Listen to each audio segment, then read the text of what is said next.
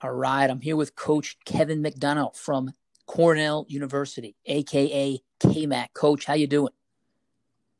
Good, Coach. How you doing? Appreciate you having me. Listen, man, I'm glad you're coming on. I know Coach Fortunato, you were a person that he requested a few times for me to get you on this podcast. We both agree that when we talk about what is the definition of success coming from high school football, to me and him, you're the guy. I told you that at a Wagner football clinic last year. I'll say it again to you. So thank you so much for coming on the show.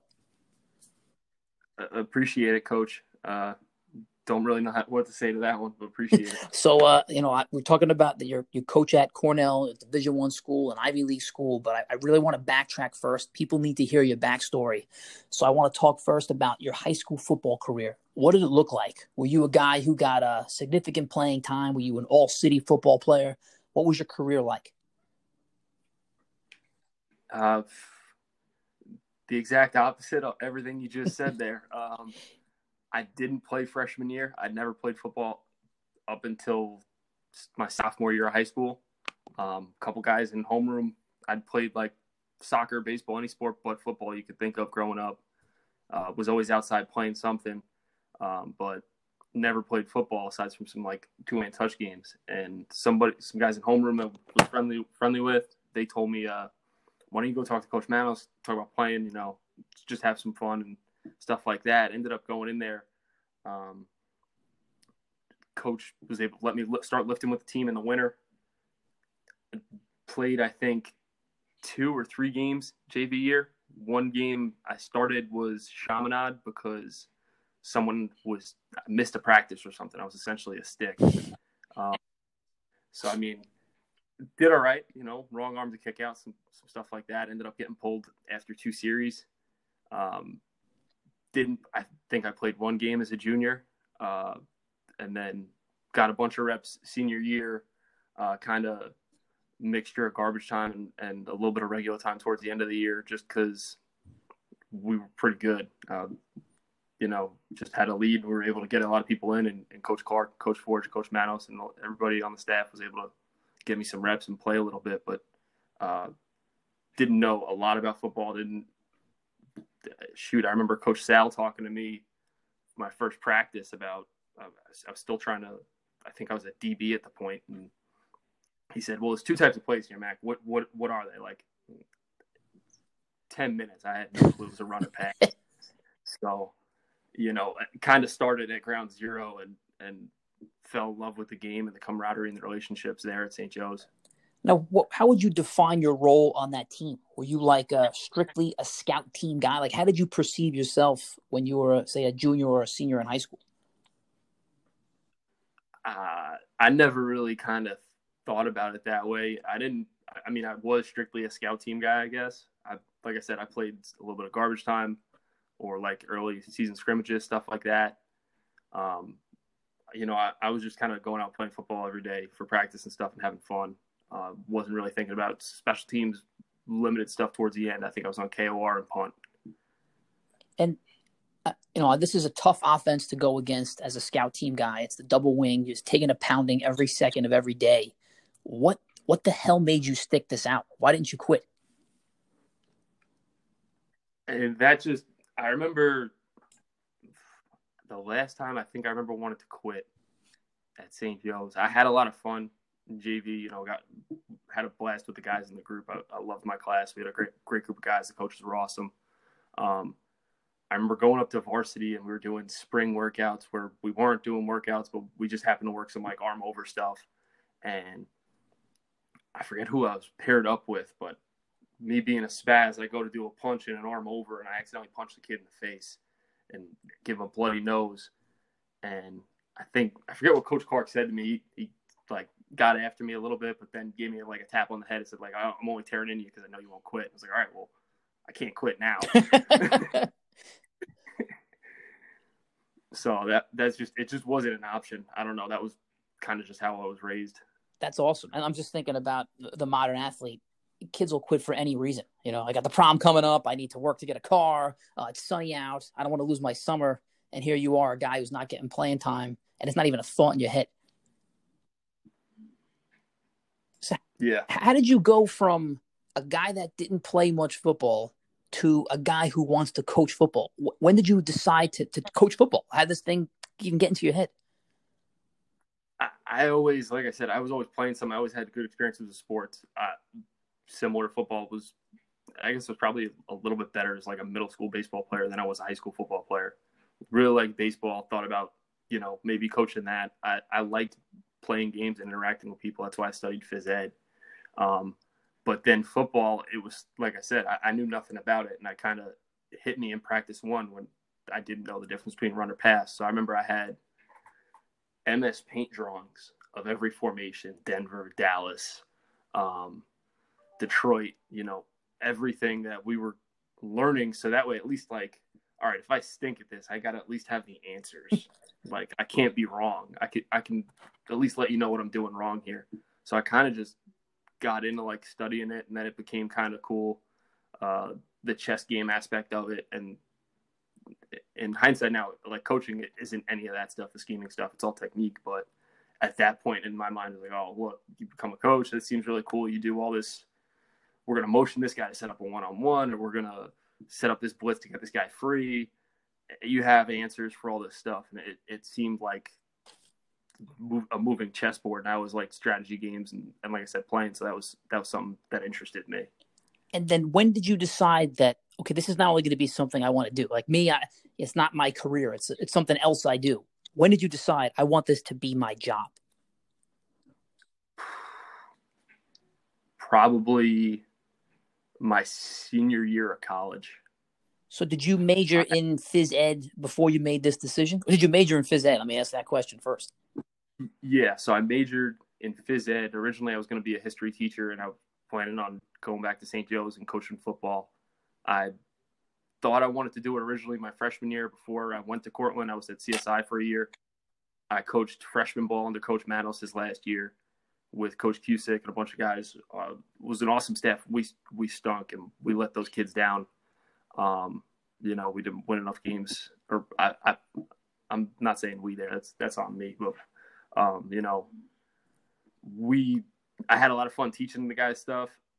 Still wasn't very technical. I remember Coach Sally talking to me there once too. We were hitting the sled, and kids were asking me why you're hitting the sled, and just because it's what we're doing. That's how we're working block destruction. Not any whys behind it. Like that. So I tried out at Cortland, got cut, and became a manager there. Really did anything other than coach, but was around it. Wasn't really sure. I was like, all right, at least this will make me a good high school coach.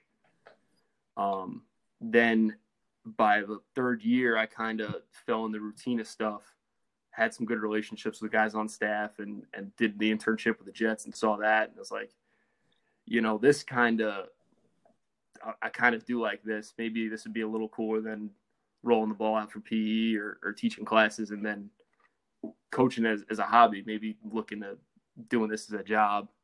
Student taught for Coach Munson at Tottenville, so got to experience what it would be like to be a high school coach and teacher. And at that point, confirmed that I thought, yeah, I want to try and chase college coaching. So how did you get linked up with Coach Munson? Was that through Coach Manos? That was through my PE instructor through Cortland. They had total say in that. I originally wanted to – they were going to have me student teach at Tottenville. I was trying to talk them into letting me coach at St. Joe's. And they said since it's a private school, it wouldn't count for the state. So it turned out to be a blessing in disguise. That summer I spent training camp with – who was it? Bobby April was the linebackers coach for the Jets that year. And I was stoked. I was going to coach linebackers at Tottenville, I thought, or St. Joe's, wherever I was. Like, I'm going to coach linebackers, and I'm learning from the Jets. Well, got to Tottenville that first day, finally met Coach Munson for the first time since PAL camps.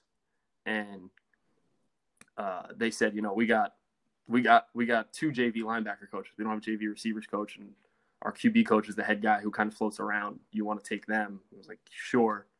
Ended up learning a bunch there. Some stuff I honestly wouldn't have learned at St. Joe's.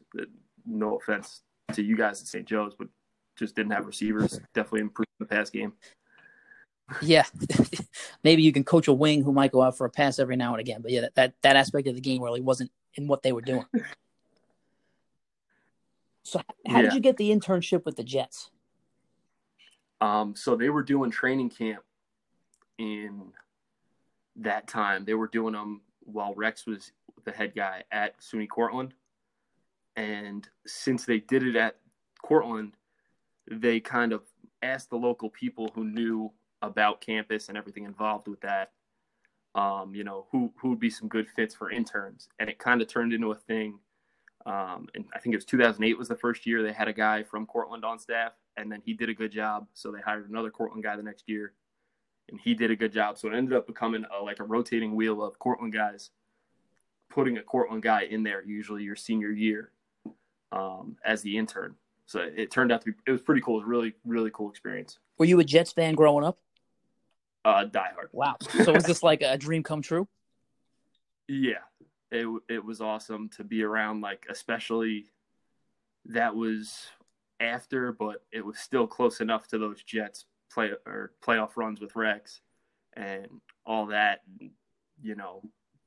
played, you knew how the stack was back in the late 2000s, I guess, before the 2010s at St. Joe's, we were going to blitz our face off and run the ball. That's what we did. So to be around Rex's defense where that's what they did, it was just kind of cool to see it up close and the daily operation of it. And what was your role with the Jets as an intern? So I was an equipment intern the first year. During practice, I ran the clock and hit the horn in between changes of periods. And then the second half of it, they let me work with the tight ends. So basically shagging footballs for one-on-ones. There were some points where they might do a gauntlet drill. So, try and knock the ball out, stuff like that. The second year I got to help the linebackers out all the time. So I'd be like the scout running back or something like that, or shag balls for them too, or, hold the bag.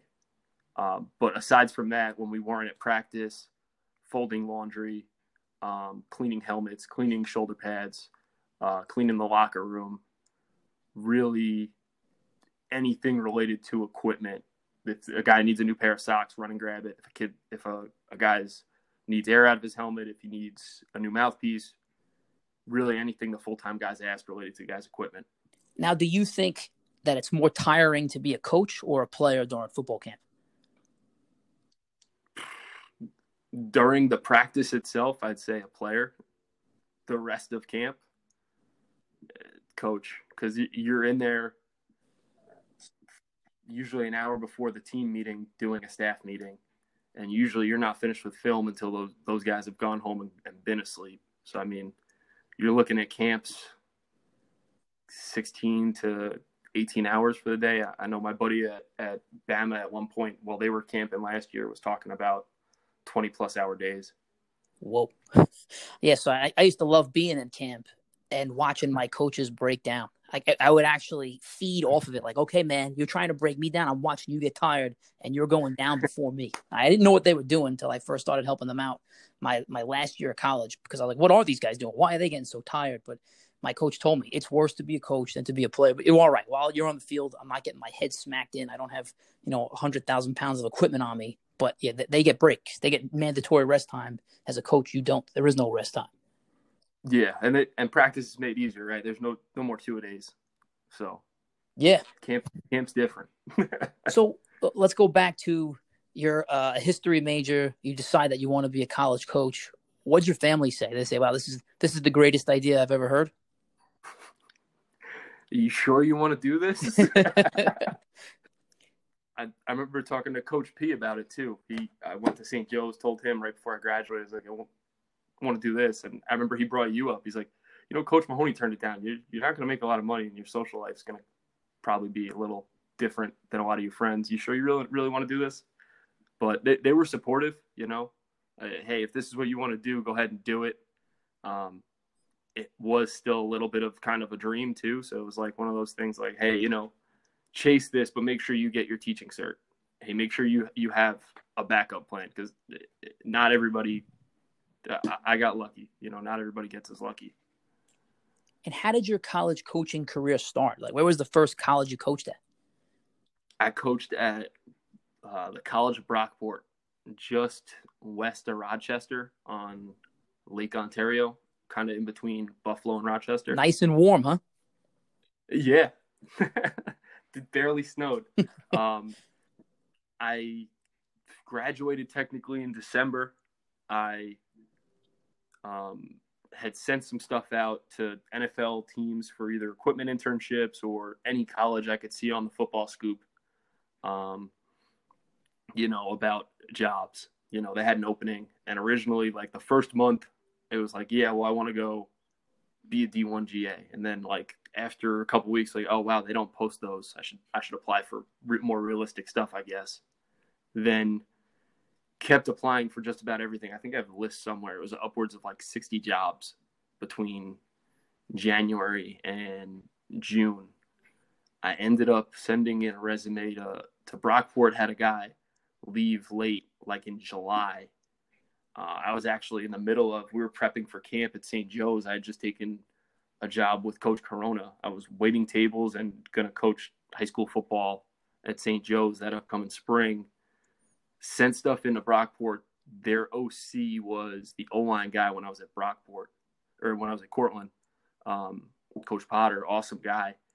I shot him a text like, hey, I applied for this job, and said, all right, well, he talked me through it. Is this something you're interested in? You're cool with moving? Yeah, we finished talking. He's like, all right, our head guy's probably going to give you a call tomorrow. And then he called me and said, hey, we start camp in a week or in 2 weeks. How fast can you get up here, Or asked me what I knew about Brockport first. I talked about it. They had some really big tackles and ended up driving up like a week later and tried to stay a day ahead of the kids on the install. Now, did you have to? I'm just trying to go through like the progression of Brockport, because in my mind they've always been a really good defensive program. Did you have to brush up on their schemes, or even just watch some stuff on them on the internet, if that was even a thing back then, so that you sounded like you knew what you were talking about when you got that first interview with the head coach? So the interview was all on phone. He really said, just tell me what you know about the school. And I knew some stuff because we played them at Cortland. We played them in the first 2 years. We beat them once at their place, then in Cortland. And then the third year, Coach Mangoni, the current head guy, who's an awesome coach, really appreciate everything he's done for me. He took over as head coach, and we lost to them. And it was always like a school we didn't expect to lose to, honestly. And it's like, wow, they score a ton of points and the defense is stopping people now. This could be, Brockport might be doing something special. So I was excited when they called. So I knew some stuff from that. And then from them being in league, I kind of learned a lot more when I got there. The guys I ended up working with in the building, I ended up living with, it was an apartment of 4 of us young coaches, was part of the salary. So we had an apartment just off campus, and they all played there and went there. So they kind of would fill me in on like, hey, this is how this works. This is how this works. These are the majors kids are going to be looking at. Defensively, scheme-wise, they had just changed from a stack to a 4-2-5, kind of going from a mixture of coverages to a base cover 1 that year. So I was actually learning it as the other defensive GA, young coach, whatever title you want to go with it, as he was learning it. So it was pretty good. I came in at a right time, I guess. I was going to ask you, was it a detriment to you to having not played college football? Did that hurt you in being, say, recruited as a coach or being a college coach when you first started? I think so. Some people would say yes. Some people would say no. Like, it really varies. Everything with coaching, or I'm sure other jobs will like it too, but like, you could talk to one head coach and be like, well, he didn't play. What does he know? And then you might talk to other people like, who cares if he didn't play? It doesn't mean anything, So I at the time, I did think it hurt me. And the other point, like, I learned how to do breaks. I learned how to do a lot of stuff that I think prepared me for that first job, that first year, to not make some stupid mistakes that I probably made as a student manager at Cortland. I was able to make them early rather than as an employee. So I think it actually ended up helping me that I didn't play in college. I was gonna say on the flip side, you had a head start of coaching before you even got out the door of Cortland. Now, what you said you got to learn how to do breaks. What's a break? Break down film. Yeah, so ODK, down distance. These are the formations. Okay, this is split zone. This is lead zone. They're running the counter OY play, stuff like that. Uh, and even like I remember at Cortland learning stuff. I can't think of anything off the top of my head verbiage wise, but I remember trying to learn their stuff with somebody gave me a playbook, and I remember breaking it down into Coach Clark's terms. Like, all right, double twins, their doubles formation is Detroit. This is scrape three. This is just to kind of put it in verbiage I understood, so it made sense to me. Now, at this time, did Huddle exist, or how are you breaking down film? Are you legitimately breaking down VHS tapes at this point, or is it CDs? No, thank God it was digital. In 2011, my first year at Cortland, Huddle, I think, was newer to high schools. We didn't use it until 2012 at Cortland. At Brockport, we used it the entire time, and I had experience from Tottenville and Cortland in using it. So it was to my benefit there. I know Coach Manos called Coach Munson when I got placed there and said, Kev can handle all your breaks. He knows how to do all the stuff with the computers. He'll be great for that. So it was I was able to learn that stuff ahead of time, and it was good to learn. It helped me out in getting jobs. And I'm thinking through, this is not completely related, but it's kind of related. I'm thinking through the Bill Belichick mantra of penning, where you're literally writing every single play down with a pen. Alignment, who's aligned where, how they're aligned. So even if an offensive guard is slightly over to the left, all 22 guys, you're literally writing down what they're doing. From what I gather and what I've heard is the harder it is to collect this information, the more you retain it. So as this thing's evolved, as Huddle is now becoming easier and easier to use, do you feel like you're losing the pickup of what's going on? Like, did you gain more when you didn't know as much about the game and the technology was not as easy to use, or is it just flowing naturally for you? I think it's one of those things, the more time you spend on it. Now, I was actually just looking at a guy, first off, the internet in itself, Huddle and all that stuff, the amount of stuff that you can use to learn from people, like you can go on YouTube, it could be any play you want, and download the video and post it on Twitter and say, hey, I'm really interested in whatever scheme this is. And there'll be 20 coaches that come out and say, oh, yeah, that's so-and-so ran this and this and that. And they'll come out with playbooks. So the information's there to get. With Huddle, and I haven't used Huddle now since 2016. So it's been a little bit. I know Huddle Assist, I think they do a lot of the breaks and stuff for you, similar to I think Pro Football Focus does for some people. If you're going to sit there and you're not going to break it, you're probably not going to retain it, but you might have a good understanding of, if you're a coordinator, somebody else broke it down. If it fits your verbiage, you've seen it. All right, this looks like counter. This looks like counter. You have an idea of what to do from the experience. But initially learning everything, it really helps. I forget who it was. I think it was Alex Kirby, this guy on Twitter, the high school coach in Indiana, talked through. He would do like 3 columns at a time. Watch the clip once. All right, it's on this yard line. Type it in. Watch it again. All right, this is the hash it's on.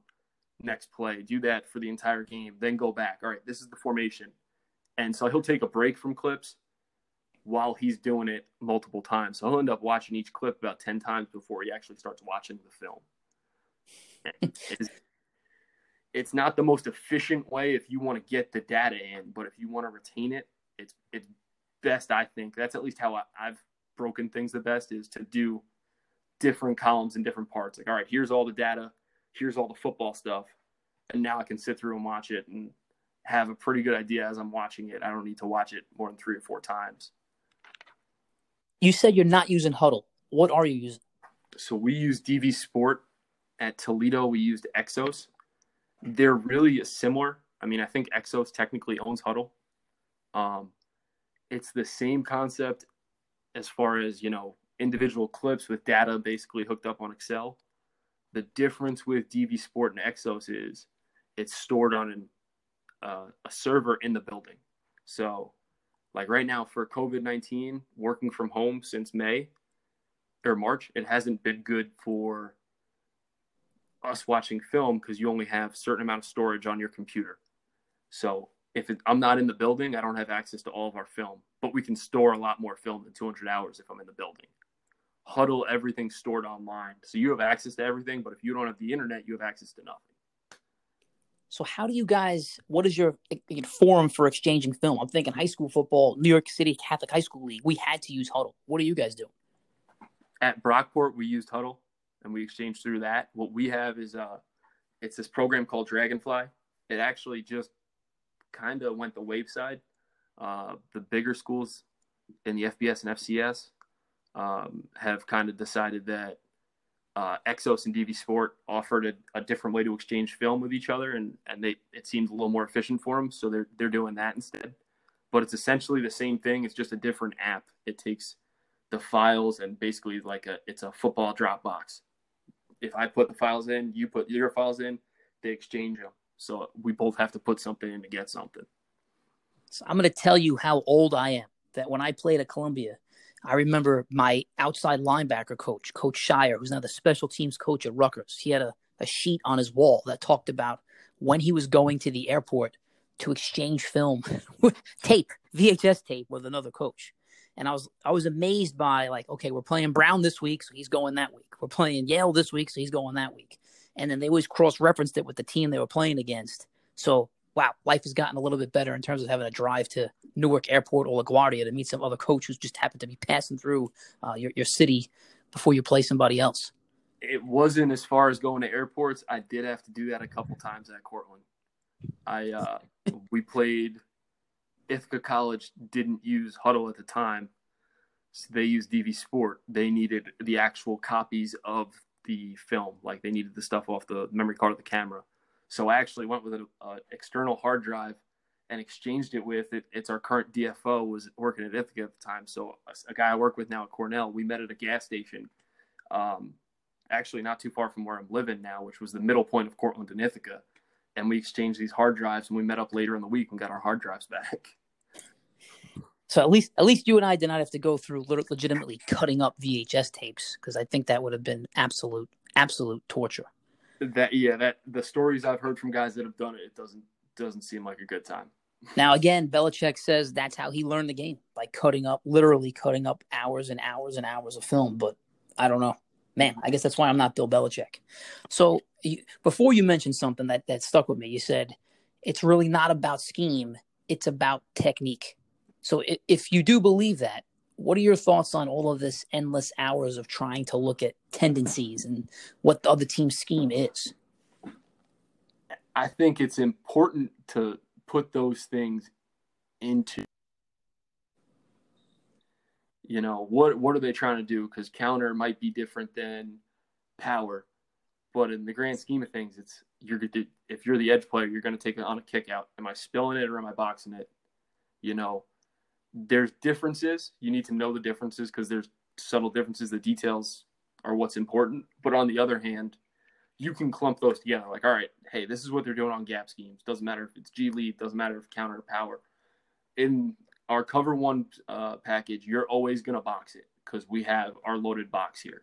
Or, hey, if they're detached, you have to spill this because the apex player is going to make the tackle. That's who you're forcing the ball to. It's really just understanding those two techniques. You can stop any gap scheme there as long as you know what's behind you. Same thing if I'm playing a deep third, or at least how I've taught it. If I have a solo receiver, how I'm playing a deep third is going to be different than if I have two receivers to my side. So it's just those little things and the tendencies involved with them. Like if I have a solo guy, it's like, all right, basically I'm man on anything unless he goes under now. So it's more like cover one. But it's getting all of those things, everything going on with football, because everybody dresses everything up. Really, you're doing probably 3 to 4 things in the run game, maybe 6 to 10 things in the pass game, and the rest of it is kind of window dressing to kind of dress it up. So it's how can you compartmentalize those into fitting what you do technically. So I remember you talked about Rex Ryan. I'm watching Hard Knocks, and he said something that really, it was very paramount in the way that I started to change the way I coach football. He said, football is a simple game and coaches overcomplicate it. What do you think about that statement? There's no question, and even for coaches, I think it overcomplicates stuff. I remember sitting here my first year at Cornell. I was interning in defense, so I did all the film was my thing. Anytime we got opponent film, I was breaking down 4 games. So similar to you were talking about, you like to see your coaches break. You can usually tell who's breaking down the film because they're in the office constantly and they're drinking a lot of coffee and they have some dull eyes. So I remember we were playing, I think, Princeton, and they did like a wham block or something that was a total one-off. I broke down like 400 clips, and it was like, well, why did they do this? This doesn't make sense. Is there something off this? And it's like, I think they were up by 50, and our D-line guys, because they want you to do this, everything's trying to look. I have no clue where I'm going with this. Well, are they doing it where like they want you to see this or they want you to think about this? They might not ever run it against you, but now you've watched it once and now you got to practice it. Yeah, and I mean that's what even like what was it? Jeff Schwartz, as former Giants O-lineman, just tweeted out about, I think the Kansas City Chiefs ran a hook and ladder where they lateraled it back to Pat Mahomes yesterday in a fan practice. They did that because it's fun. But there's someone in the NFL right now is like, well, we need to look back at all of this film that Andy Reid has done, or look back at his Texas Tech tape to see if they've ever run a hook and ladder like this. And we need something ready in case they run a hook and ladder to the queue, because football coaches are overly prepared to a fault at times. And I'm just thinking, because you had connected me with Coach Fox, who I think he's still at Brockport, right? And Yes. I talked to him, and I just love the way he broke it down. He's like, look, there's only so many things an offensive tackle can do. He's going to block down or he's going to block at you.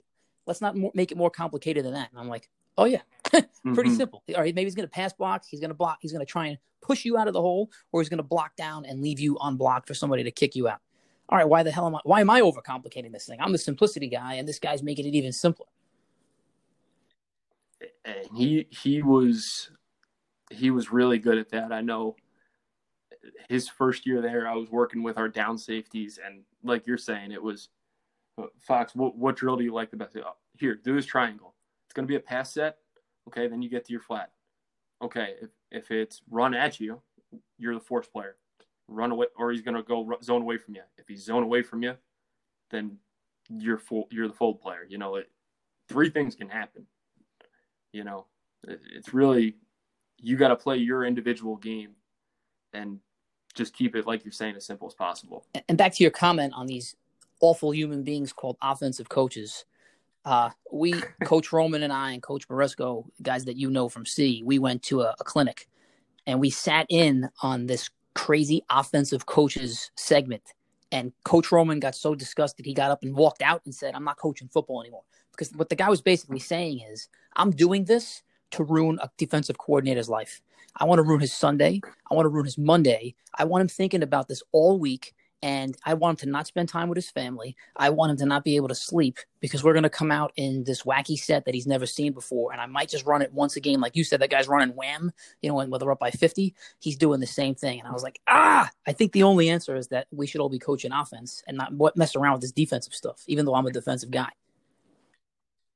It's fun as someone who's done both, now being in offensive meetings, and I probably say it more than I should, but we'll sit there and be like, oh, well, what do you guys like against here? It's like, it really messes with them if you line up in quads here and empty and then just motion back to 3-5-2. that would, they might burn a timeout. And I think we got Dartmouth to do it this year. Just little stuff like that, or pass concepts. It's good from both sides. I have heard offensive coaches tell me in the past, though, it's harder over here. Like one D lineman can wreck an entire play. It's just harder on offense. So it's not always, not all offensive guys think they got the easy easy end of it. Well, I want to see them deal with quads and then motioning to empty. I'm thinking about my first year back at sea. It was the year that I think you had graduated 2 years before that. Iona prep 90% of the time was either in empty and motioning back to 3-1, or in 3-1 and motioning to empty. You think you got an empty check, you got to check out of that and go to a trips check. It was awful. They basically dictated what you were going to do on defense. Yep. Because you know what you're going to get. If there's motion, it's going to happen fast. So you got to have simple answers. So if I got simple answers, all right, I know that they're going to poach that backside safety. Cool, I got one-on-one with my ex-receiver here in 3-by-1 because I just gave him motion fast. I'm going to run an RPO post every time. Or they didn't go with the motion, so now they got 3-over-3. They need a linebacker to make a tackle one-on-one with a slot with bad leverage. That's free money. I'm going to take it every time. So talk me through you hit on it a little bit. Your life as a coach as an intern. What is the life of a young college coach? Is it a glitz and glamour? Are you designing all the schemes? Are you drinking champagne while you're in the film room? What's it like? It varies place to place. At Brockport, Coach Fox was awesome to work with. Coach Young was pretty good to work with too. Was our first DC. You're be quiet and learn, especially like if you come in a week before camp. You're just trying to stay ahead of the kids and make sure you have answers for them. And if you don't have the answers, trying to find an answer for them and just work on them technically. There's sometimes that you're able to give some insight. Unfortunately, the only ones that really stick out of my head from Brockport right now are we ran sky coverage against Morrisville State. So I'm trying to think. I don't know if we ran sky. Maybe it was at Scrape, where we had our free safety, so our field safety, insert over 3 as the curl player with the overhang, the Sam as the flat player. Kind of like some of the stuff that the Seahawks are doing. So they ran a bunch of Y pop. They'd go out in like a tray open set, and they would fake inside zone. It was either a bubble to the slot, or they'd try and hit the tight end of the seam all time. So it's like, all right, perfect. We're going to rotate our safety down, smack this guy in the mouth, and we're set. So with that, we were pulling people out of the box away from it. They started running power read away from that. As we're rotating, our safety's going to the deep half. We got a corner who's got a single receiver, and we're not gapped out. It was really bad defense against that run play, and that was a bad adjustment or bad suggestion for a game plan that I made. That was the first one I made. Didn't feel great. And then we did something against Hartwick my second year. We were doing like a man match quarters, and they were hitting us on this corner pretty good to the slot, and we had like our outside backer down safety on him, and he really wasn't the best matchup. So we were trying to get the safety out there and put the backer in the box. So he was man on the tight end, same formation. And they ended up, I think they copped the free safety, and we didn't have help in the middle because of it. That one was on the fly. That at least wasn't a game plan. That was a sideline adjustment. But yeah, only adjustments I could think of or game plans were bad. But I mean, it wasn't. You did your breakdowns. You exchanged film. At Brockport, I was taking usually one class in season, 2 classes out of season. As an intern here at Cornell, I was finishing up my internship for my master's at Toledo. So in that case, I needed 100 hours over like a 4-month span. I think I had it in 3 weeks. So I was in the building constantly, and either breaking down film, helping with recruiting, really anything I could do. And then practice, setting up drills and stuff, because we technically were counted as off the field, so we couldn't coach guys up. We used this thing called Go Route. I could send scout cards in, but that was about it. So if you're a graduate assistant, when do you actually find time to go to school and do your homework and that stuff? At Brockport, we had we took classes. It was usually later in the day. It was like 7 p.m., 8 p.m. So it'd be like an hour or two once a week. Those were easier. I only had to drop one class because I would have missed it for JV games. And the teacher just didn't see that as really kind of an excuse to miss class. Even though I technically wasn't a GA there, I was an employee. They just gave you a benefit of cheaper classes. So it was weird, but and then at Toledo, they paid for all my classes, which was good as a GA. The catch was if you graduated, you were unemployed because you were technically not an employee, you were a scholarship. So I took online classes. Some guys took normal classes, and you would be able to get out of the building to go to class. But since I took online classes, it would usually be whenever my day ended. I would go home, do my discussion posts or write whatever essays. So usually at night when you should be sleeping, when you're doing your work. So how did you get from Brockport to Toledo to Cornell? Were you actively looking for new work? Did your like quote unquote contract end at one place and your time was up and you had to go somewhere else? What made you move? At Brockport, I had finished 2 years. It was kind of one of those things of the kids were great, the coaches were great. It was awesome there. It really just wasn't a long-term job. It was an entry-level type of thing. So you could see if you really want to coach football. I think I made it was $4,500 over 10 months, and they gave you a free 4-bedroom apartment. You got 1 bedroom in it, and then a couple bucks to recruit, and they give you a rental car for recruiting. So it was one of those things. It wasn't really sustainable, and it was a way to get a master's. But at that point, I had kind of been there a little bit and was like, all right, well, I know what's going to happen the next year. You know, we're going to do well. We're going to keep winning some games, but it wasn't really a situation where I didn't know if I would get a full-time job out of it. Just because there's limited spots in D3 schools. You know, they only have 3 full-time spots there.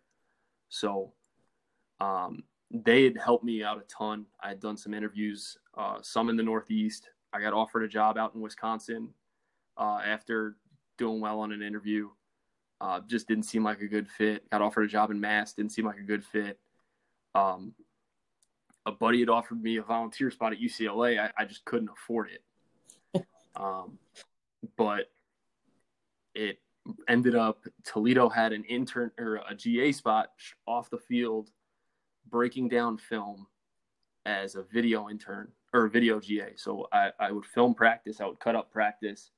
And the big thing now with all of social media is, and I'm sure you've seen it enough with your guys, is these edits that these kids get so they can tweet out that Toledo or Pitt or Cornell or Brockport is showing me love, and you basically just edit a kid's name on it, and there's a cool picture of maybe them walking out a tunnel, or you make them look like a cartoon, something like that.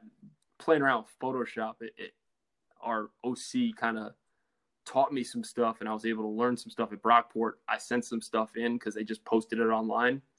It's like, if I can get a free education out of this, screw it and go learn some good football. They ended up calling, and it's like, whoa. So went to Toledo, did that, learned a ton, kind of like you were talking about with the Belichick guys. Belichick, I mean, I think Mangini started as an equipment guy. A lot of those guys have all done stuff off the field, so that was always told to me as something you want to, if you can get a better job, even if it's off the field, you should take it because it'll help you. And you got to have to explain, because I don't think people get it. You can be a coach, but you're not allowed on the practice field, right? They're only allowed to have so many coaches on the field during a college day. Yeah, so there's limited counts on coaches. So in Division I FBS, there's 10 countable coaches and a head coach. In the FCS, I think it's the same. I'm not 100%. The rest of these teams, like if you look at LSU's staff, I think they have 54 people that work for the football team. They have guys like analysts. They have guys, director of football operations. They have a ton of people. There's an army of people. So there's 10 people that can coach a room. They can go on the road and recruit. The rest of the people are basically going to do data. They're going to help with stuff around the building, and not all of them are coaches. Like my job was a non-coaching job at Toledo. I cut up coaches' film. I drew pictures for them to send recruits. I helped our DFO make sure there was food in the building. I made sure meeting rooms were all set. Any technical issues I was there to help with. And then if I had time, I could hang out with the coaches and watch film, sit in meetings, stuff like that. So it was a good experience to go and learn, but you're going to be a passive learner. You weren't going to learn through doing. You had to do it on your own. And what are your parents saying at this point? Like, yeah, Ma, I got this job at Toledo, big time school, but I'm not allowed on the field. Are you sure that's what you want to do? All right, but you're going to get a degree at this one, right? So I go there for a year, was awesome. We won the MAC championship, learned a bunch. That was when Lincoln Riley kind of just started running a bunch of counter. UCF was really good, so I was getting a bunch of this big-time college football film that I'd never seen before, so it was cool to sit around and watch. But I still wanted to coach, and it really wasn't going to work out in that timeline. I was going to graduate in a year and a half, so I could either keep taking classes and hope that they were going to have a GA spot for me, or at some point I would probably have to leave to go get another job. So when I finished my last class before my internship, a buddy of mine here who actually just left for the Cards, he was the New York City recruiter at the time. I think you know him, Jordan Hogan. And he just left for where? The Arizona Cardinals. All right. So he is a Brockport alum. He called me and said, "Hey, how's everything going? Blah blah blah." And we have this intern job or open. I talked to a couple people. They said you'd be like a slam dunk. Would you be interested? It's Cornell's right next to Cortland. Toledo, it was cool living in Ohio. A bunch of cool people out there. This was a little closer to home to see some family every once in a while. So it seemed like a good move. And this way, if I graduated and I didn't get a job after this, I was set. All right, I did the GA thing. I'm going to do one more year of learning football somewhere else from some other people. I can go back home and teach if I have to. And then did the internship, ended up being here as a job opened and was able to slide into a full-time job. And what is it like coaching an Ivy League football player? Are they able to absorb a lot more of the X's and O's, or is their head so wrapped around their academic work that they don't even have the capacity to pick up complex schemes? It's the same as everywhere else in the sense that every kid is different. You know, there are guys at Toledo that were bad in the classroom that were good in the field. There are kids that were good in the classroom, good in the field. Everybody kind of learns differently. I remember, not totally football related, but I had to take a adapted PE course in college for teaching people with different needs how to teach them. And the quote on the board the first day of class was, "All good physical education is adapted physical education." So everybody learns differently. You know, like you're talking about with the Belichick guys, they pad out plays. That's how you understand the fits. I remember, I think it was someone explained to me at Cortland, they were running this stack, and it was like, well, it's this odd stack defense. It's just an over post snap. We just moved to an over. It's nothing crazy. And that was like, it clicked in my head. It's like, whoa, post snap, everybody learns differently, whether it's a verbal cue like me with the post snap. Do you need to physically do it kinesthetically? So our kids are no different. Like I have guys, that's been a big thing with our Zoom stuff here is like, I think NC State did a study or they have a survey, and it basically tells you how you learn. Like I know from my experience, I'm a visual learner. I draw stuff out. If you look at, I have football notebooks and school notebooks. I've drawn out a million things. That goes back to even at St. Joe's, me learning the formations and blitzes because I drew them up in paint so that way I saw them. Some people need to hear it. Some people need to kinesthetically move it, but everybody's different. Hold up. We got to take a pause here for a second. So when you said you were looking at formations in paint, I thought that Coach Clark had handed it to you or delivered it to you. You're saying you made them on your own. Yeah. This was still, I was playing for Coach Gags at this point. I was down in JV. So this is one of the questions I wanted to ask of you or to you. What do you think your greatest strength is as a coach? Now, to me, when I sit and talk with you, I am amazed by the stuff you remember. You remembered stuff from my defensive scheme at sea, and it was before you even played football there. How do you retain all this information in your head? I'll be honest, I have no clue how to retain all that stuff. It's always just kind of, if stuff has interested me, it's always kind of stuck. I've always been good at history for that reason. Like I remember at St. Joe's, or even before that, or even with some college history courses, like, all right, this is really interesting. I read it a couple times. Like, all right, it's kind of memorized. So football has interested me. So a lot of that stuff kind of stuck.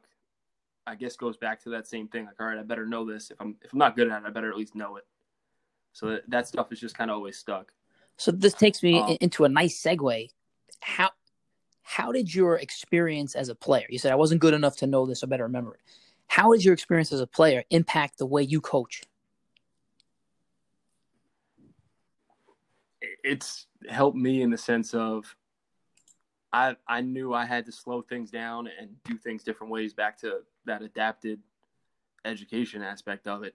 I have to do things different ways, slow it down, change up the speed, because kinesthetically I'm not a very talented person athletically. I mean, you had me in athletic advanced training.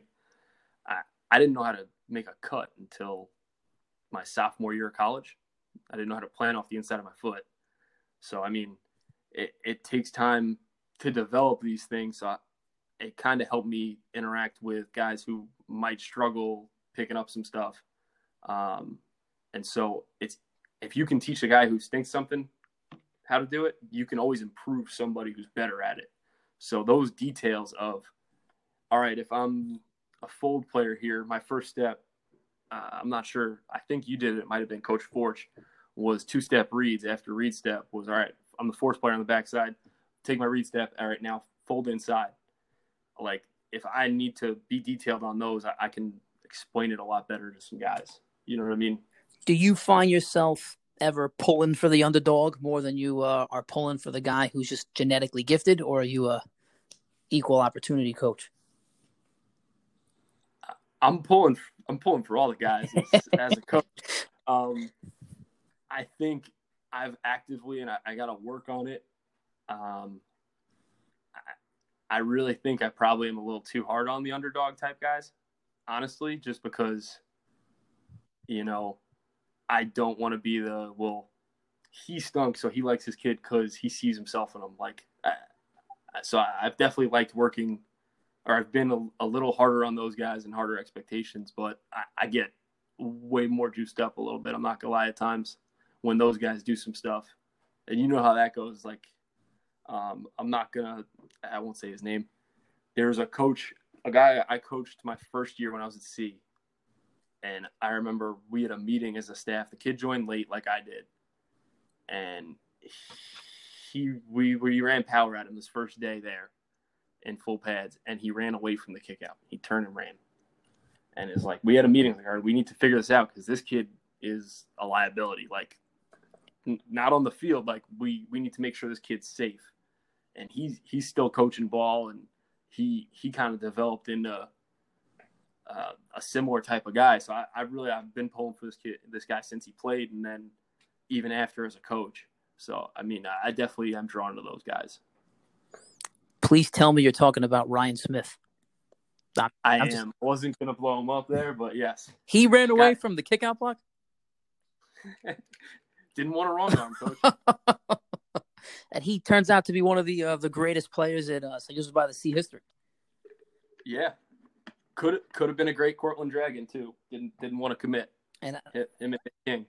We put him at linebacker his senior year against Xavier, where they're running that single wing and they're running 15 guys at you, and he dominated the game. So Ryan Smith, well done. Nice transition.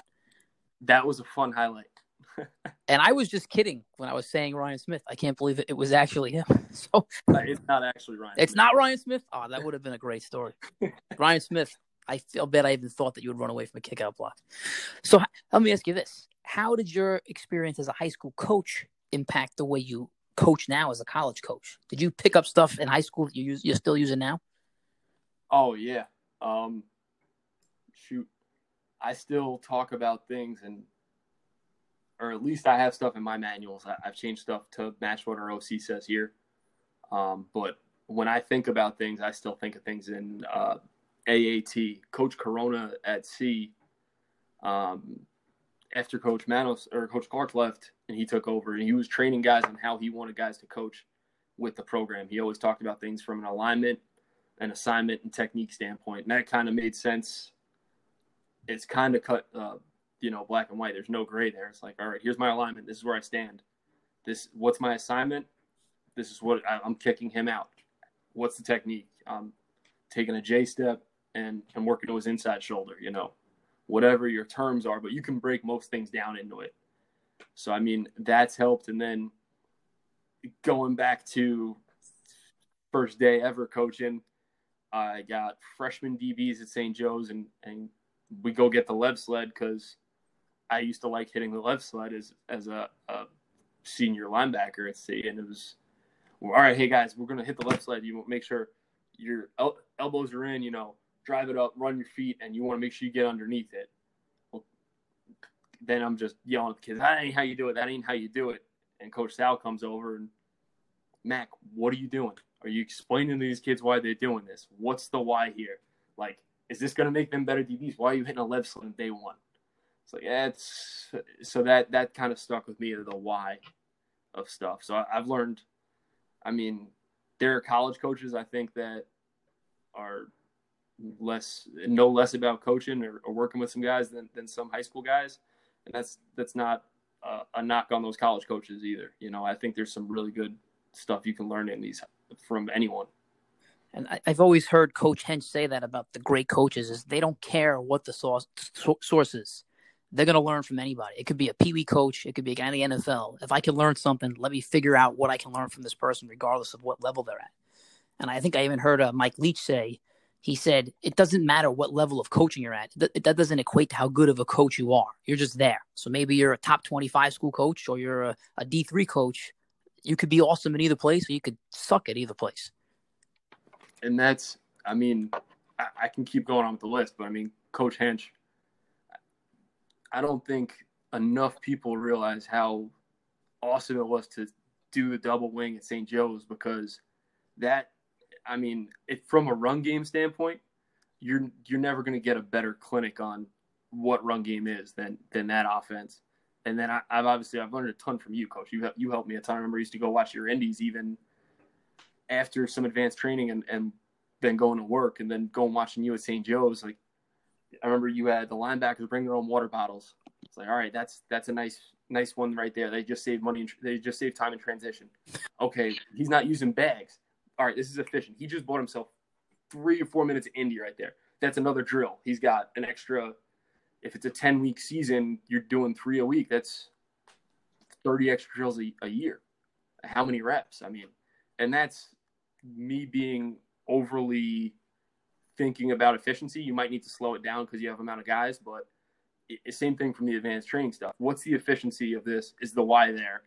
All of that. There's just so much you can learn from anybody, and that's in some other cases you can learn the bad too, which, all right, I'm not going to do that, but you can learn from anybody.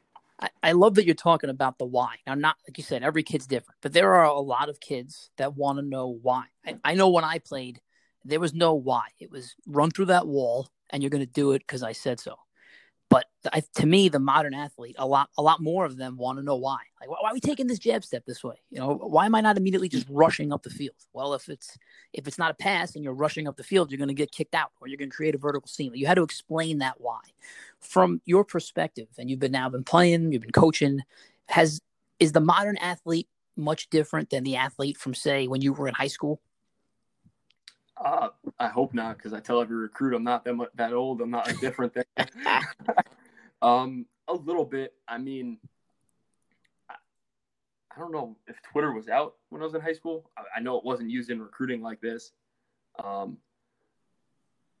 If you could post huddle highlights, I think the most you see some of these kids that are or becoming friends online with kids they play against, just because of how connected they are with that. Or I got kids I'm recruiting in Jersey that are interacting with kids I'm recruiting in Washington State. So I think everyone's connected a lot more.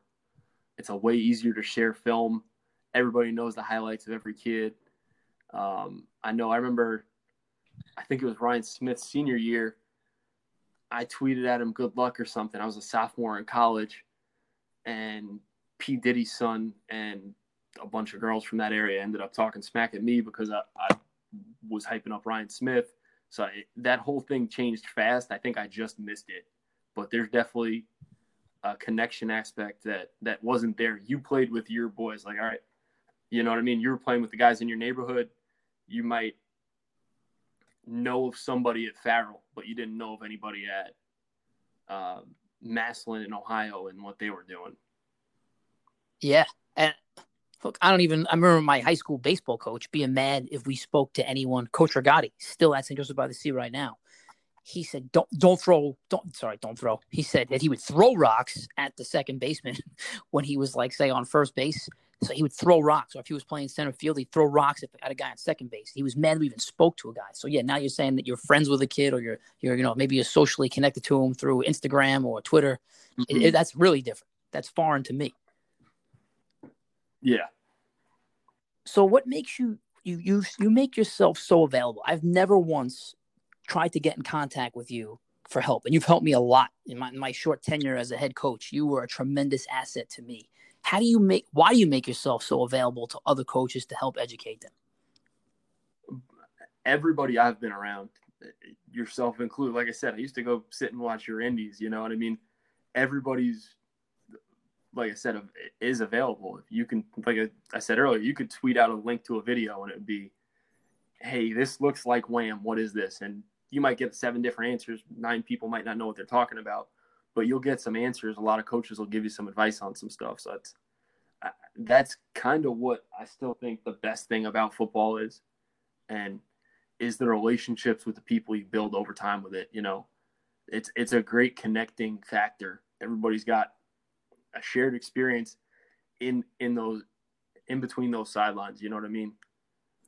And now, do those relationships, are those the things that help forge your potential next career opportunity? You said when you were going to Brockport, the guy that connected you in there was the OC from Cortland. Is that how you help get to the next place if you're going to go to a next place? Yeah, to a point. It's not really thought out like, okay, this guy's going to go here, so I want to make sure I'm friends with him. It's just naturally as you work in a place, or if you're around a bunch of people, you build a relationship, and it kind of just works out sometimes. And they say, hey, any interest in this? This seems like it'd be a good fit, because you stay in touch with them, like Coach Fox. I've stayed in touch with him, and similar type of thing. We'll talk, hey, what are you guys looking at on this in film? What are you guys looking at with this? What's your big study? So, I mean, you just kind of pick each other's brains, and it just kind of happens naturally, I guess. So one of the things that you helped me out with a lot was the ins and outs of college recruiting.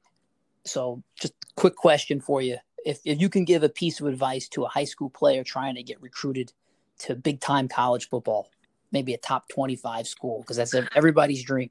What is your piece of advice to this student athlete? Be realistic. And I don't mean that in an offensive way. Just there's a lot of guys that, and that's not even just for recruits, even guys GAing, right? I'm a D1 guy. I can coach D1 ball. There's no question, Same thing. I know I just saw some stuff on Twitter with the big one is lineman right now. You don't need to be, somebody was saying you don't need to be 6'1" to 6'5". Doesn't matter to be a Division I lineman.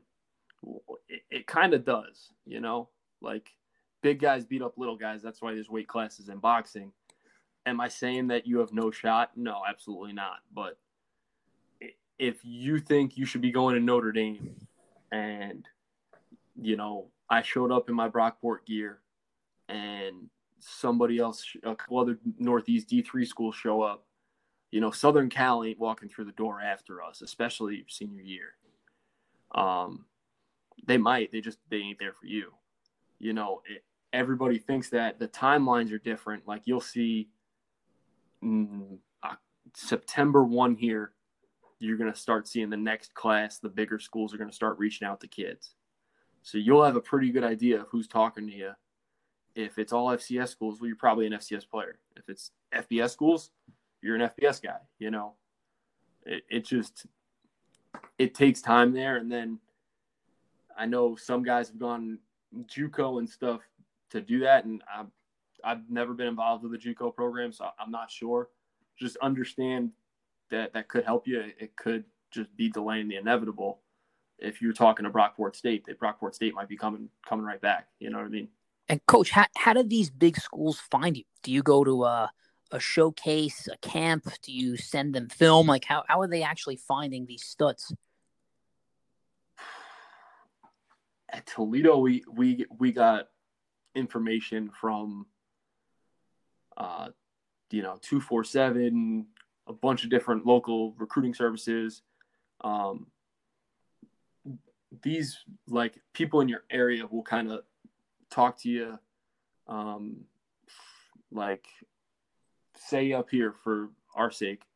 There's a kid in Chenango Forks, which is about within an hour from here. We had him on campus for a fall visit this past year. Well, state champion wrestler ends up, it looks like he's probably going to get a little bit higher offers, but somebody saw him on our campus and he got tagged in a recruiting list, and that led to him getting other offers. Or he might have tweeted it and a coach at Syracuse or something saw that he was here. It could vary, stuff like that. High school coaches can let you know there's different ways you can get on people's radar.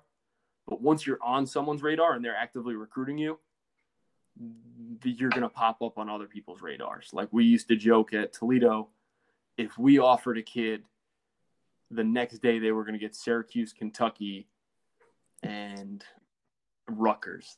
Those three were coming. You were getting the three of those offers. And now they weren't all committable. Like Kentucky, Syracuse, and Rutgers just knew they saw a MAC kid who might be a lower tier Power 5 kid. So we'll offer him. If not, he's going to go to the MAC, But if you pop up on someone's radar, you'll most likely end up on someone else's. And now you talked about like a place like 247. Just for people that don't know, is this kid's parents, are they paying 247 to show their highlight films? Like how is 247? How are they learning about a high school athlete? 247, I don't understand where the money comes from. I'm going to be honest with you. Or no, they're subscription based, but like they have writers. They have guys that they work. I'm the Pitt football analyst, and I watch kids in the WPIAL, and this kid's a freshman. He killed it in Pee-wees. They're local guys in your neighborhood, and they kind of know the crops coming up with kids. And, all right, he's going to Aliquippa. He's going to end up getting this offer by the time he's able to get an offer, when he can get contacts. So they'll start hyping kids up, and it doesn't cost the kids a thing. You know what I mean?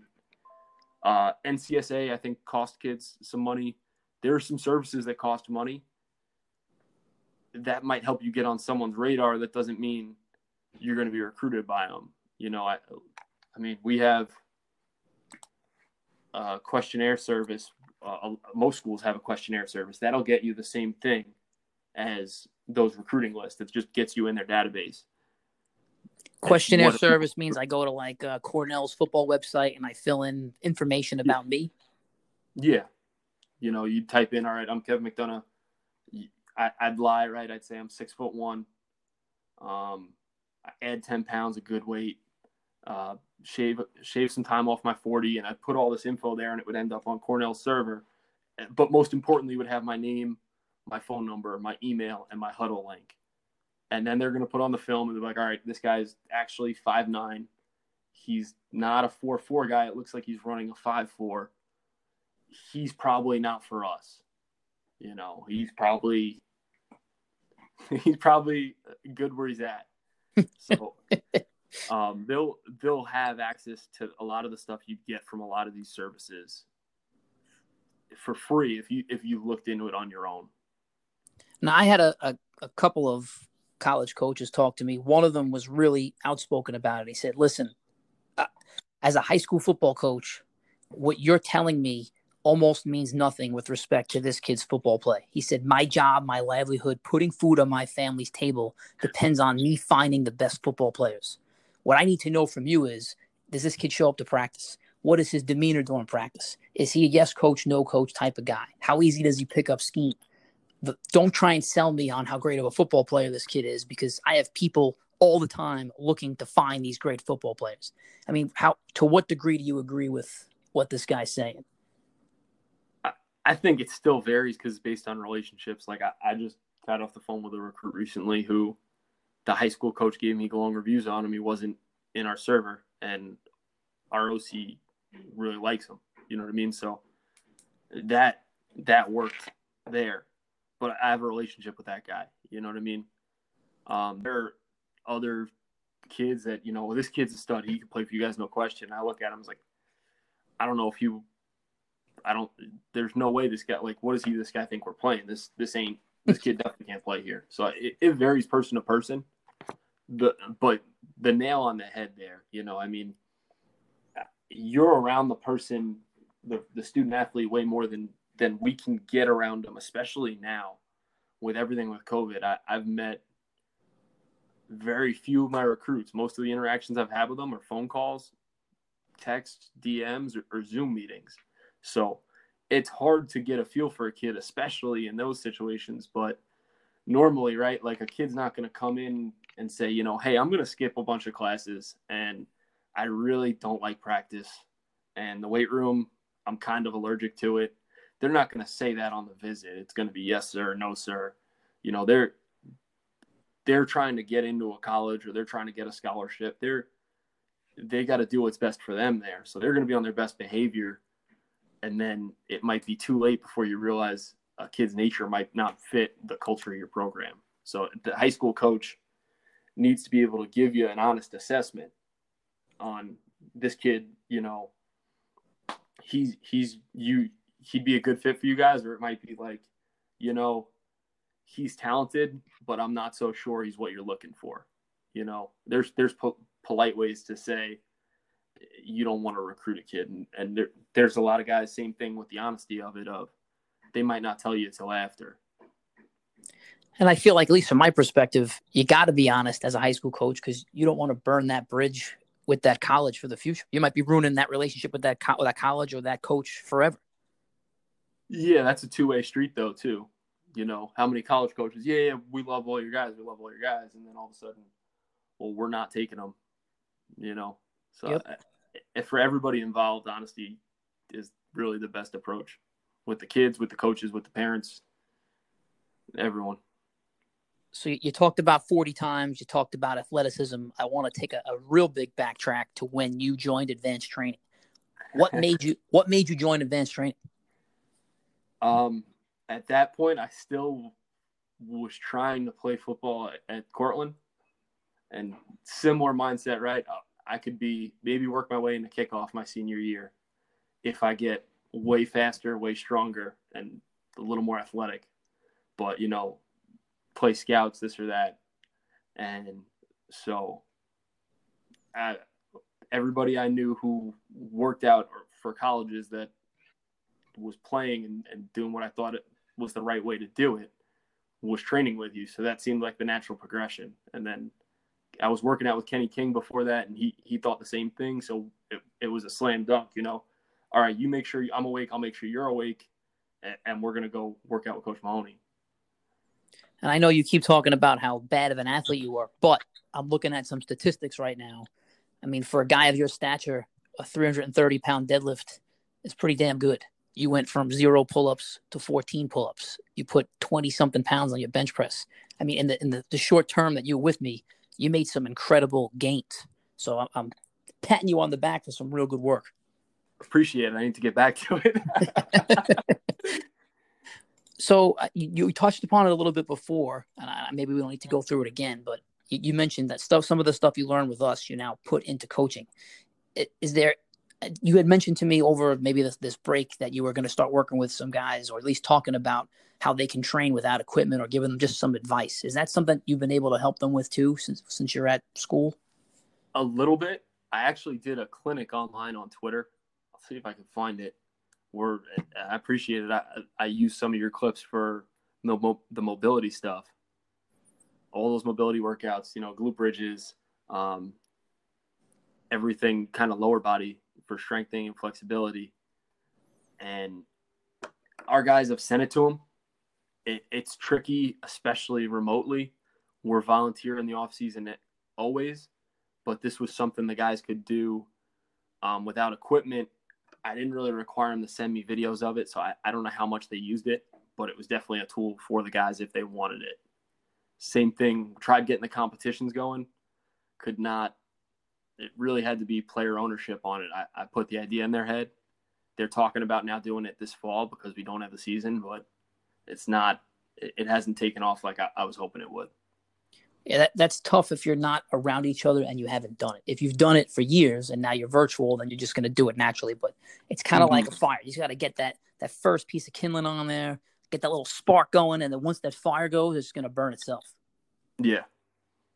So let's go back to your high school career.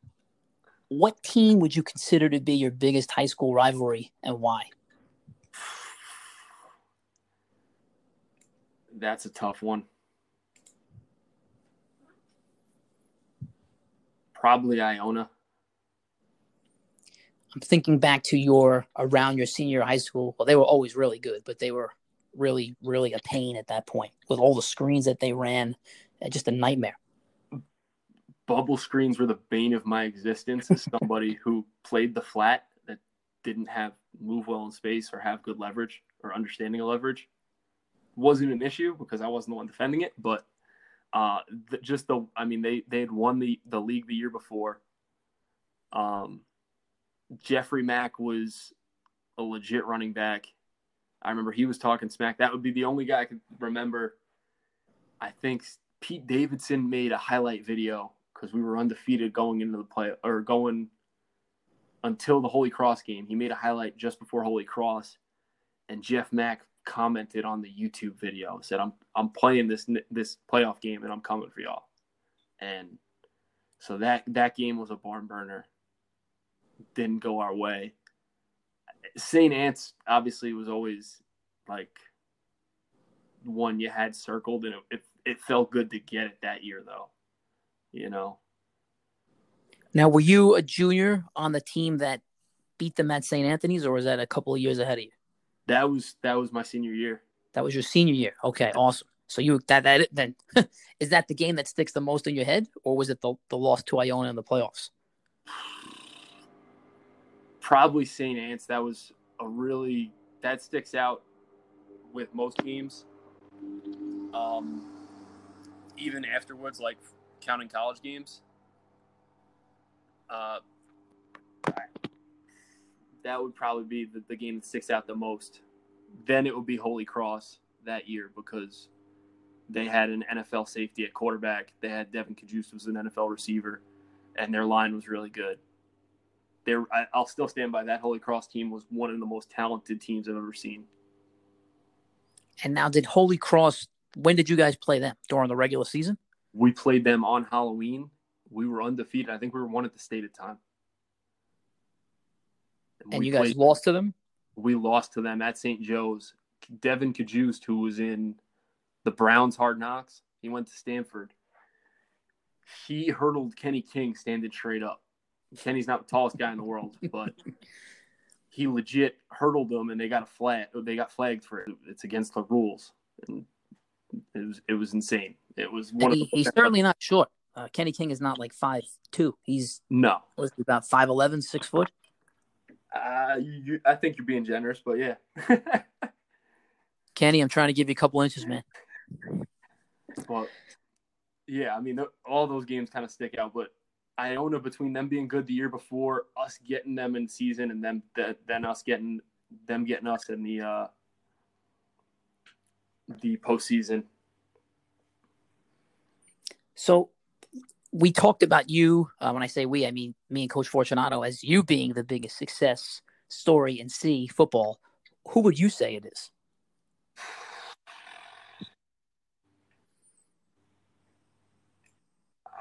I don't know. I'll be honest. I'm not really. I'm a competitive person. I don't really know if that's. I think there's a lot of success stories that come out of C. I mean, I can't think of how many guys I went to school with that are firemen now and like have gotten medals. You know, I think Dom DiBiase and Mark Villa popping off the top of my head right there. Coach Forge, right? I mean, serving right now with the NYPD. How many guys went in the Army? There's a heck of a lot of guys ahead of me, I would say. But that's a good question. I'd really say just about anybody that finished it, you know, I think was a C success. You know, everybody, there's no way you could come out of the St. Joe's, especially under Coach Manos' years, and not say that hasn't affected you in the long term. I mean, I went Saturday morning. I woke up at 3:45 and drove to Huguenot and drove with the Moores brothers out to Montauk to go shark diving. And me and Robbie Moores were talking for, I think, 2 hours in the dark, usually about the time you get up in camp, about all the experiences of like, hey, you remember this Manos story? Do you remember this Manos story? So, I mean, there's a lot of success out of C. I don't know if you can really pinpoint one person. Can we rewind for a second? What are you doing with sharks? There's a spot in Montauk that they host caged shark dives. So they take you out on the water. They chum the water. They got a cage. They teach you how to breathe with this breathing apparatus, and you get in the cage. And if a shark comes by, they throw a fish on a line in front of the cage so you can see a shark swim in front of you. So you're a madman. There was a cage. Not totally crazy. I seen Jaws, man. I watched that great white rip that cage apart. I made sure I didn't rewatch that right beforehand. That's some valuable personnel going down there, you and the Moores brothers. So please don't do that ever again. I'm scared crap just listening to you talk about it. All right, so some rapid fire questions. We're at about an hour and 20 minutes so far. So a couple of rapid fire questions for you. What failure in your life, inside or outside, let's say of football, actually led to a huge success? My entire football career. Well said, man. Well said. Okay. What is your number one pet peeve on a football field? Bad body language, bad interactions, guys not running. Like, come on, we're out of practice, and I know practice can drag at times, but we're playing football. Let's have fun. I mean, how many guys right now are sitting on their couch and would rather be on a football field? I know, talking to Rob Moore, we were talking about the time Coach Manos said he'd give up his pinky toe for one more practice or one more game, and we're pretty much in consensus about it that we do it. Yeah, who really needs a pinky toe? It's the big toe that matters. Exactly. That's where the balance and the ability to play comes from.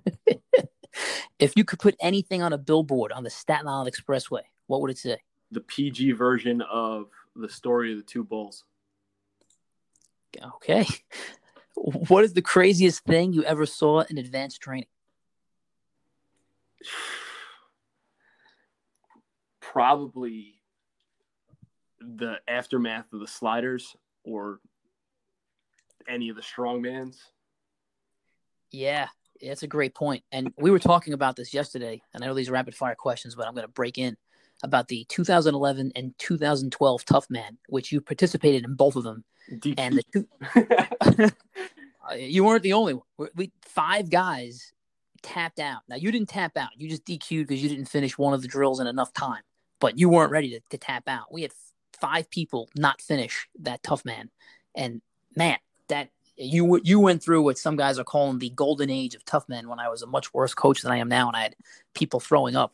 So I'll tip my hat that you survived through that. But that is a great call out as one of the craziest. We had in 2011, I don't know if you remember this, we had to move a few of the drills because people were throwing up so much. They were throwing up in the drill spots. We had to move the whole tough man over to a different location. what was it? When quarantine started and I was looking for the advanced training stuff to send my guys, I found the YouTube links of the Tough Mans, and the After Effects led in one of them. And my roommate watched in horror as it was panned across all of these people laying down on the ground, not able to move and puking. Yeah, I'm a bad guy. Apologies to all of you. That was me not being a good coach. All right. Last question. This is my selfish question to everyone. What is one life lesson you can give me on how to simplify my life or remove clutter? Try and stay organized while you do stuff. And this is something more a reminder to me too. As I'm sitting here, I'm breaking down film or editing cut-ups I find online.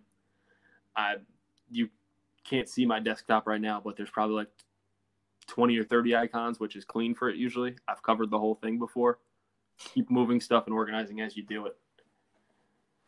Yeah, I think a great productivity tip is also to not have too much stuff on your desktop, because that will, when I see that on my desktop, it actually gives me a stomachache. I have to continuously delete icons or links because it will drive me nuts. I feel you on that one. Coach, this has been awesome. I hope that you got as much out of this as I did, but we have a lot of people that are going to pick up a lot of tricks and techniques and tips from the way you're talking about football, the way you're talking about breaking down the game, the way you are just so humble from the experiences you've had and how it's impacting you as not only a coach, but as a man. So I just thank you so much for coming on. I really appreciate it. And thank you for everything you've done for me outside of this phone call. You've been a real help to my coaching career. Appreciate you having me, Coach. Wouldn't be where I am without you and everybody else at St. Joe's, and everybody's helped me along the way. You know, this was awesome. Really appreciate it. Sorry I rambled so much. No, you didn't. And have a great season. When you have the season, I hope it's happening in the spring. Hopefully you guys beat everybody except tie Columbia. Just tie Columbia. You too, Coach. Go Pirates and go Vikings. All right. See you later, Coach. Bye. Easy. This episode is brought to you by Lark Media. Did you ever feel like you had a message that the whole world absolutely needed to hear? You take it, you package it, you bundle it, you send it out there, and then boom, no response. Well, if that's you, don't be disappointed. It might not be that your message is bad. It might be that you're not delivering it the right way. And this is where our friends over at Lark Media can help. These guys are masters of marketing. They've done things for advanced training where they've come in. They've taken documentaries of our work, and they not only captured what it looks like, but they capture what it feels like to be a part of what we do. They've also made motion graphics that we use before and after our YouTube videos. If you need help, please contact Steve at larkmedianyc.com. Again, that's Steve at Lark, L-A-R-K, Media, NYC.com. Tell them that Advanced Trading sent you, and they'll take 10% off.